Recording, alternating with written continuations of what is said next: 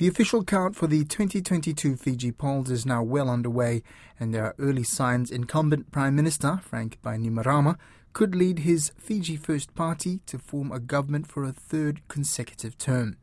That's unless the numbers shift significantly towards its major rivals, the People's Alliance Party, the National Federation Party and SODELPA, when the final results start to trickle in. For other smaller parties and independents, it's looking very unlikely any of them will reach the 5% threshold needed to get into Parliament.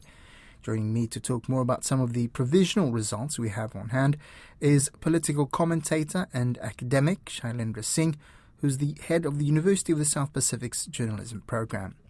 Nisam Bluvinaka, welcome on Pacific Waves, Dr. Singh.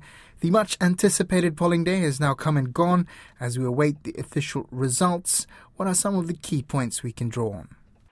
Thank you, Corey. Yes, it has been an interesting election, not to mention a vital one. Counting, I believe, is ongoing, but most of the results are in.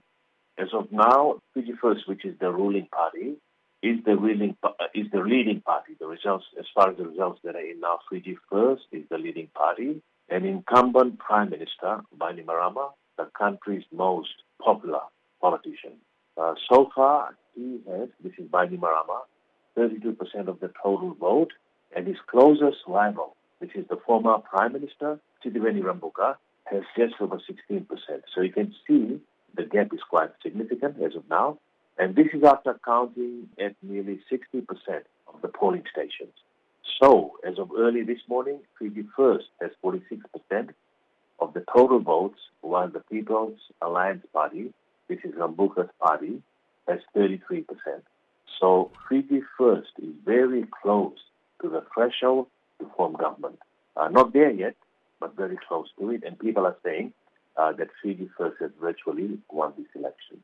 The key thing is, so far, if you look at the results that have been released, that is available as of now, so far, Fiji First has not reached the majority threshold, which is 50% plus, right? It's close to the threshold, but not quite there yet. Once the results are fully counted, then we'll know. As I was saying, counting is ongoing, but there are no more provision. You cannot see any more provisional results.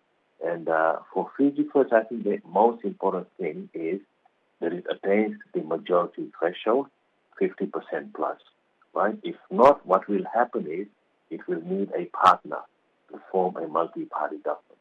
But as I was saying, it is almost inevitable that Fiji First will form government.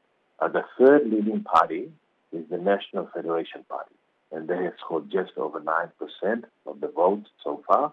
The People's Alliance Party and the National Federation Party have a partnership. But even if you combine their tally as it stands now, it is still below Fiji First. Right? So we've got three parties in Parliament: Fiji First, People's Alliance, the National Federation Party. The fourth party that could end up in Parliament, once counting is complete, is the Social Democratic Liberal Party. At the last count, they were just short of the 5% threshold to enter Parliament. On Sunday, when the final results are announced, then we will have more clarity and things might or might not change. One of the perplexing things about this election is the low voter turnout, right? This is the lowest voter turnout at just over 50%. This is the lowest voter turnout of all three elections held under the 2013 Constitution. And this is despite, perfect weather, free transport, and multitude of polling stations. So this is one of the questions the parties will be asking themselves, as well as the Fiji Elections Office, as to why was the voter turnout so low compared to the two previous elections.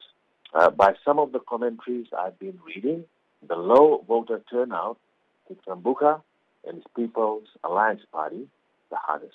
Now, all of the figures, obviously, we're talking about here for our listeners who are unfamiliar with Fiji, the provisional results that are released overnight, the night of the close of polling.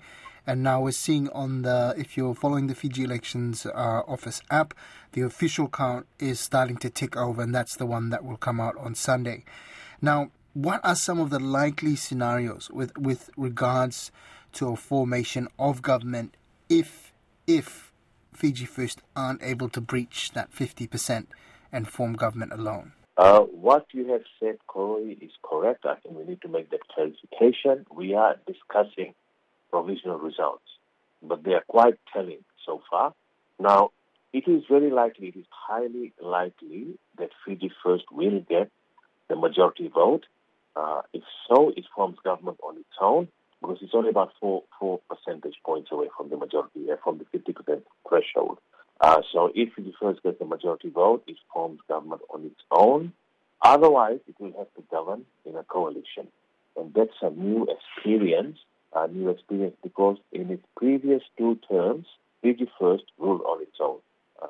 Now, that's something Fiji First will be very keen to continue. Now, if Fiji First is unable to get the 50% threshold, unlikely as it may seem, it will have to govern in a coalition. And that would be a new experience because in its previous 2 terms, Fiji First ruled on its own. The interesting thing is that both the National Federation Party and the People's Alliance, the only 2 other parties in Parliament, so far from the provisional results, they have said that they cannot work with Fiji First. So that leaves SODELPA as the most likely partner for Fiji First. That is if they make the 5% threshold. Now, if indeed SODELPA enters Parliament and joins Fiji, it would be a strange pairing. And this is because Fiji First stands for multiracialism and one nationhood. This is a major platform for their party. On the other hand, if you look at SODELPA, for them, indigenous rights come first and foremost. And this is the reason often Fiji First and SODELPA, they don't see eye to eye in Parliament. And they've had some major debate and disagreement in Parliament. In fact, SODELPA has more in common with the People's Alliance, if not for major personal differences and animosities between the 2 parties. As you know, the People's Alliance is an offshoot of SODELPA, formed by Rabuka and its breakaway group. And in its first election, the People's Alliance has replaced SODELPA as the major indigenous Fijian party. Right? They have garnered the most support, it would seem, amongst the indigenous population. Whereas SODELPA, the second largest party in Parliament, after the last election, is still struggling to get into Parliament. The irony here is that these divisions in the opposition ranks and fragmentation of votes have played a major part in the Fiji First Party's win. Right? So even a common enemy was not enough to unite the opposition parties. At this late stage, the People's Alliance and the National Federation Party seem to have very slim chance of forming government, if any chance at all. It's unlikely that they can match, let alone beat, the Fiji First tally. Given the issues that we've seen with the Fiji Elections app, which sparked some complaints now from the challenger parties to the incumbent government, and also given the as you say, the mismatch between the perfect conditions for high voter turnout and the low voter turnout stats and the perceptions, as you're saying, that the low voter turnout has hurt the challenger parties more. Is there what are, I guess, the likelihood of instability off the back of the official results? Okay, so yeah, in fact, you're right. There seems to be a major dispute over the results looming, and that would have some people concerned. Rabuka is up in arms because before the glitch, there was a glitch in the vote counting app. Before the glitch, the People's Alliance was leading.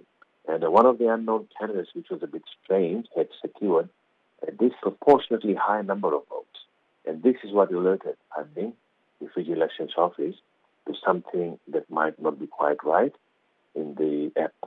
Now, so they took the app down. In a press conference today, Rabuka said he will write to the Army Commander and the President's office, right? Because he's disputing the results before the app was brought down, before it was closed. His People's Alliance Party was leading, as I was saying. Now, besides writing to the Commander and the President's office, Rabuka also has the option of the Court of Disputed Returns, right, which has, I think, a maximum of 21 days to reach a verdict. What he and the challenger parties need to do is produce evidence to prove their case. Okay, so that's all that can be said about the dispute as of now, because, the Fiji laws are quite strict on casting any kind of aspersion on the integrity of the electoral process. So I really can't say anything more. I don't have the qualification nor the evidence to make more comments on this.